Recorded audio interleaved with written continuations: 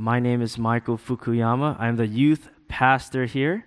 I know it's been a while since I last spoke, so I'm very excited to be up here again. And today we are celebrating Good Friday. Now, growing up, I always questioned, why is it called Good Friday when it seems like such a sad day, right? The death of Jesus. And so if you're new here, or if maybe you're unfamiliar with the concept of Good Friday, I'm going to go over kind of why we call it Good Friday and why is it good before I go into my theme, Hope for Everyone.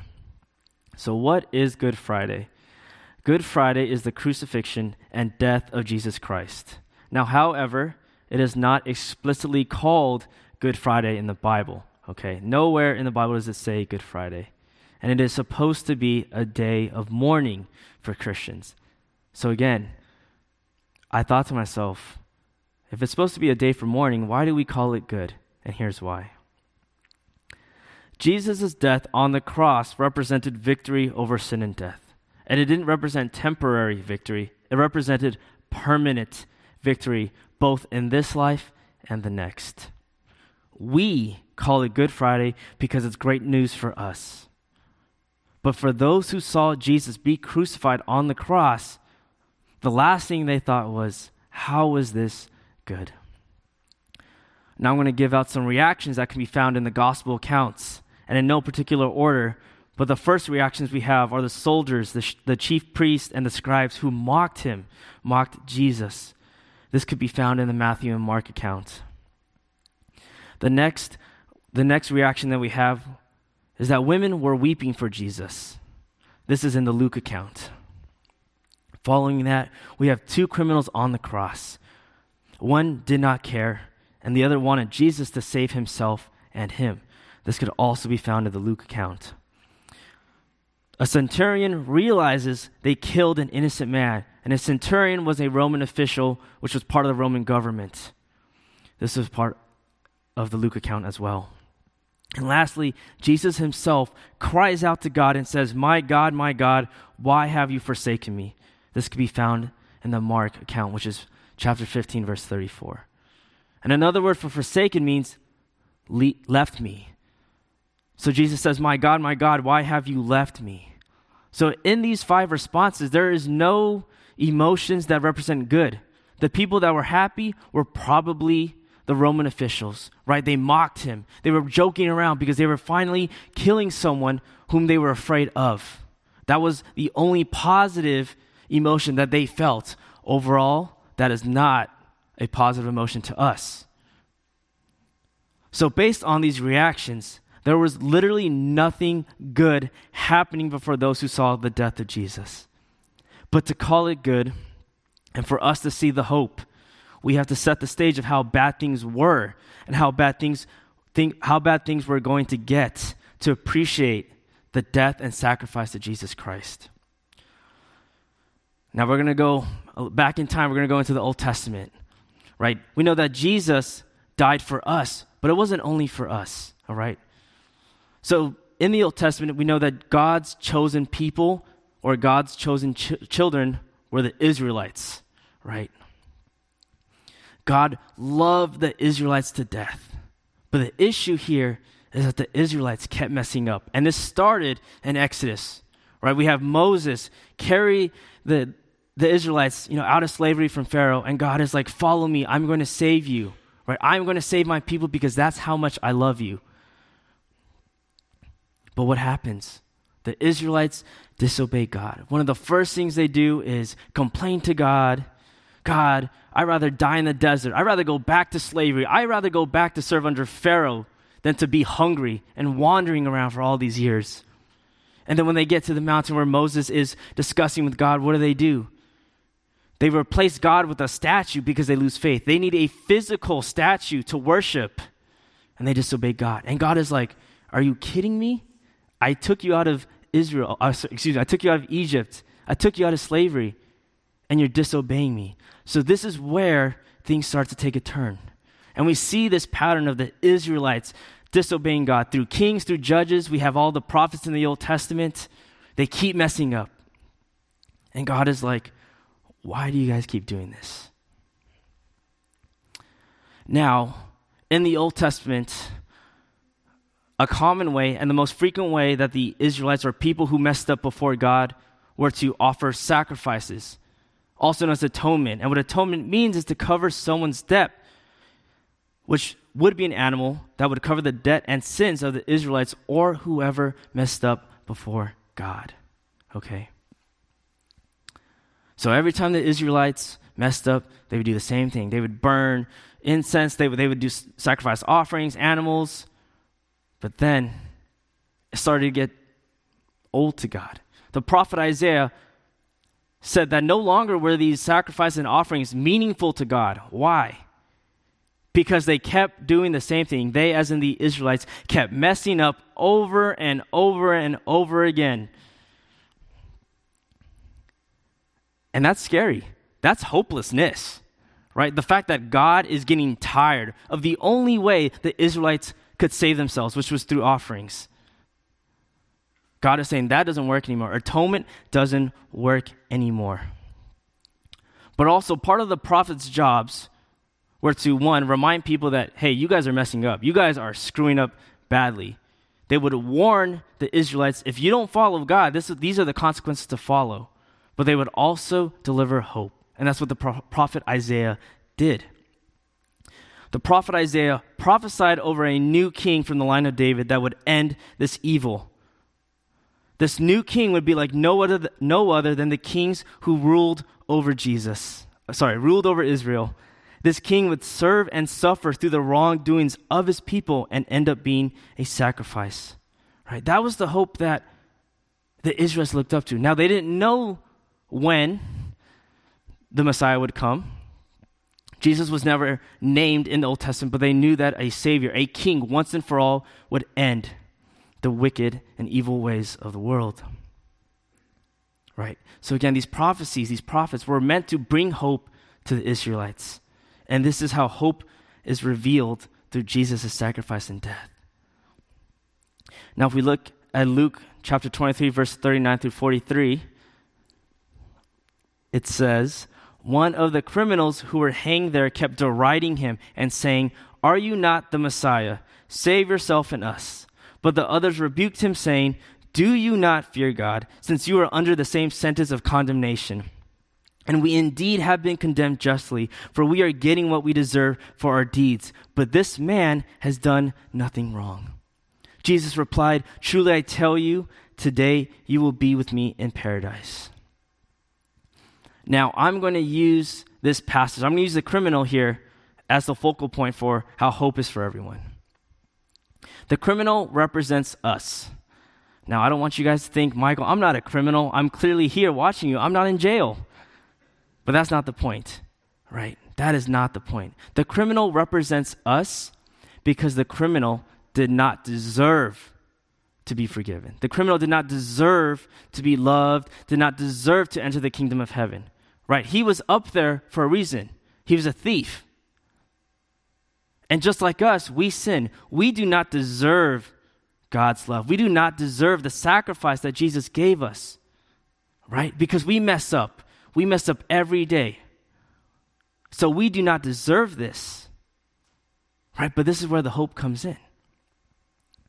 Even though we don't deserve it, Jesus' suffering, his sacrifice, was to finally forgive our sins, but also free us from those mistakes. Now, as I was studying this passage, I don't know if anyone else had maybe this realization, but this criminal was the first person to experience Jesus' prophecy and fulfillment. What does that mean? Well, Jesus, we know that he was going with his disciples, ministering, discipling, shepherding. He was inviting people to walk with him, to know what this new king is like, to know what the kingdom of God is like. Right? So they accept Jesus, they accept Christ. But we know that the prophecy and the fulfillment would only be fulfilled if Jesus died on the cross, right? So yes, these people are being accepted into the kingdom of heaven, into the kingdom of God, but Jesus didn't die yet, right? So it is the criminal who is the first person to experience the prophecy of Jesus. Isn't that crazy? And in this was not there. But in that passage, the criminal does not ask for forgiveness. He doesn't repent. He's not baptized. He doesn't accept Jesus Christ as his Lord and Savior. He probably barely even knew Jesus and his miracles. Yet he was the first person to enter the kingdom of heaven, to enter the kingdom of God through the prophecy and fulfillment of Jesus Christ. And so when the criminal asked him, Jesus, remember me when I'm in your kingdom, what does he tell the criminal? Right? He says, truly, I tell you, today you will be with me in paradise. Right there. How fitting is it that the first person to experience the fullness of God's love is a criminal? Not a follower of Jesus, but a criminal. Right? Now, if you look in the Old Testament, there are very few ways you could follow God. You literally had to be born an Israelite, or you had to fear God. Outside of that, you were kind of screwed, okay? Because it was God against everyone else outside of Israel, right?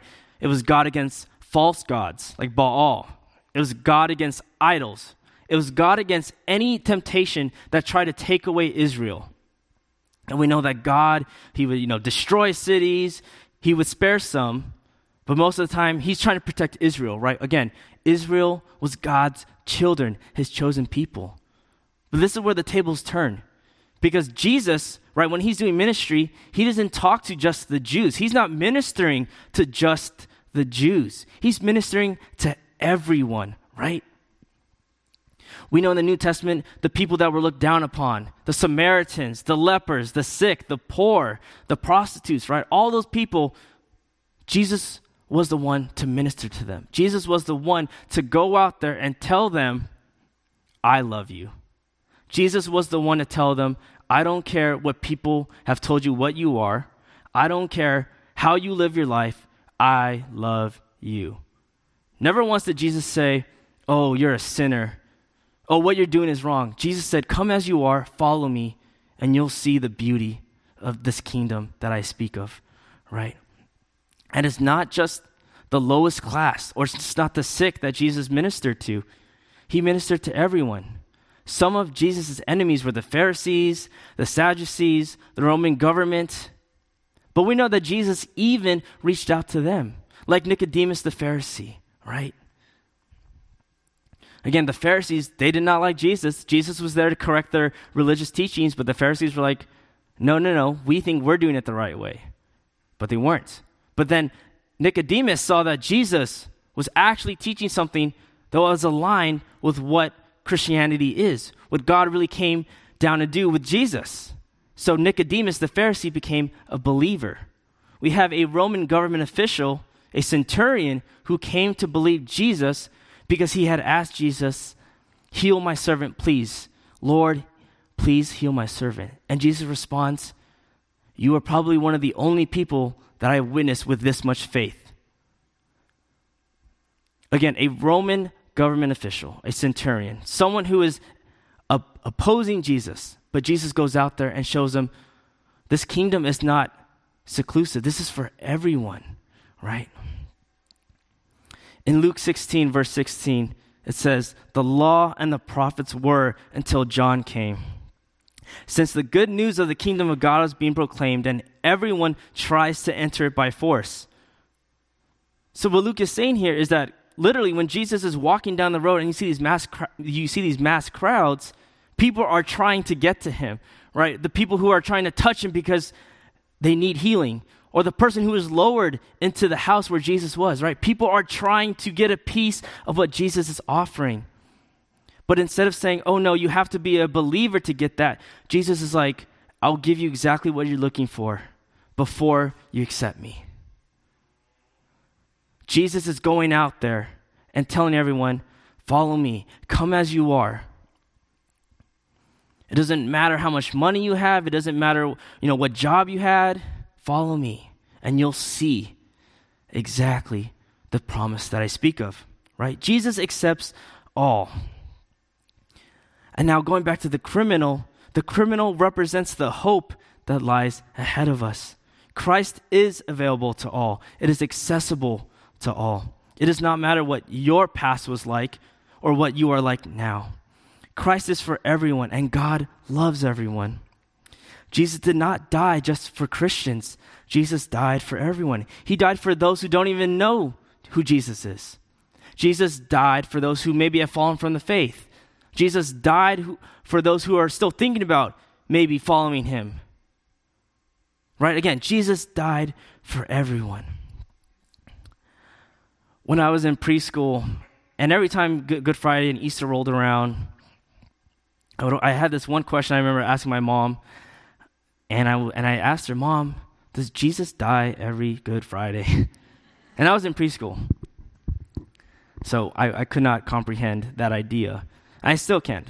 But she said, no, Michael, Jesus died one time for the people in the past, for the people in the present, which is who were with Jesus at the time, and the people of the future, which is us. One time. And that blew my mind. It still blows my mind. That one death saved everyone on this world. That Jesus redeemed us through one incredible act. I have a quote by Dieter Zander, and it says, when we accept Jesus' invitation, believe that what he is saying is true, and follow him with our whole life, we experience freedom from past sins and future fears, along with contentment, joy, love, and power today. That's what we're supposed to be feeling with the sacrifice that Jesus gave us, right? That we no longer have to be ashamed of our sins. We no longer have to be ashamed of our wrongdoings or our disobedience to God. That Jesus is saying, no. I died so that you can walk in love. I died so you can walk in freedom. No longer bound to the sins that kept us away from God. No longer bound from the mistakes that kept us away from God. So when Jesus died, he didn't die for me or for you. He died for everyone. Right? And that is why there's hope for everyone. That is why there will continually be hope for everyone. Even in a wicked and evil world today, where we're thinking, Jesus, where are you? God, where are you? The hope is still there. And it is because of the death of Jesus Christ that we remember that this isn't something we should take for granted. That this isn't something we should take lightly. That we need to be able to recognize just how important this was for us. Because if Jesus never died on the cross for us, you can bet that our future will look as dark as dark can get. There is no hope if Jesus never dies for us. There is no grace, there is no love, there is no mercy if Jesus does not die for us. So as we remember Good Friday, know that hope is for you. Hope is for your neighbor that does not know God yet. Hope is for those who have been hurt by the church. Hope is for those who have maybe done wrong to their community. Just not for the good people out there. Hope is for everyone. Jesus' love is for everyone. And that's what we should be sharing, right? The good news that Jesus didn't die for the believers only, but he died for all of us. Let's pray. Dear Heavenly Father, as we, wrap up, this message on Good Friday, I just pray that we're just so thankful of this sacrifice. That we remember every day that when we mess up, that we have the sacrifice to fall on, to know that we are saved, that we no longer have to give up offerings because Jesus was the ultimate and final offering. That we continue to live our lives with love, not out of anger or hatred. That we share a gospel that is loving, that does not come off as condemning. That we walk with those who are struggling and walk with those who are hurting. that we let them know that God is for them. That they don't need to transform. They don't need to do a 180 to come to Jesus. They just need to come as they are, and Jesus will take care of the rest. And that, right, is the good news. And just like the criminal, God, that we remember the criminal is us. We don't deserve this gift. We don't deserve the ultimate sacrifices, but that's how much you love us. And because of that sacrifice, we could remain hopeful. No matter how dark the world gets, no matter how evil or wicked the world gets, that we can remain hopeful that you are there.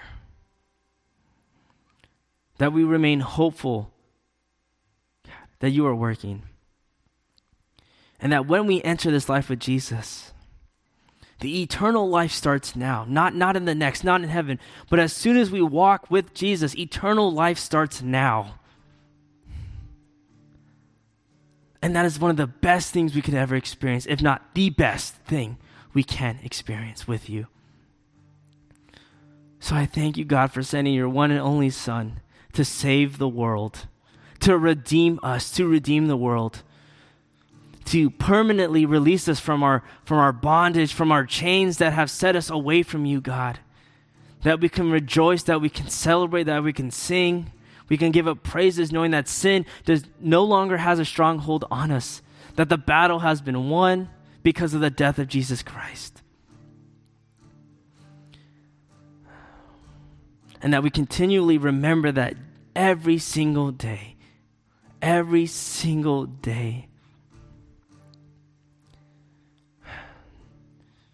So I pray that we leave these doors inspired, motivated to just share how amazing God is.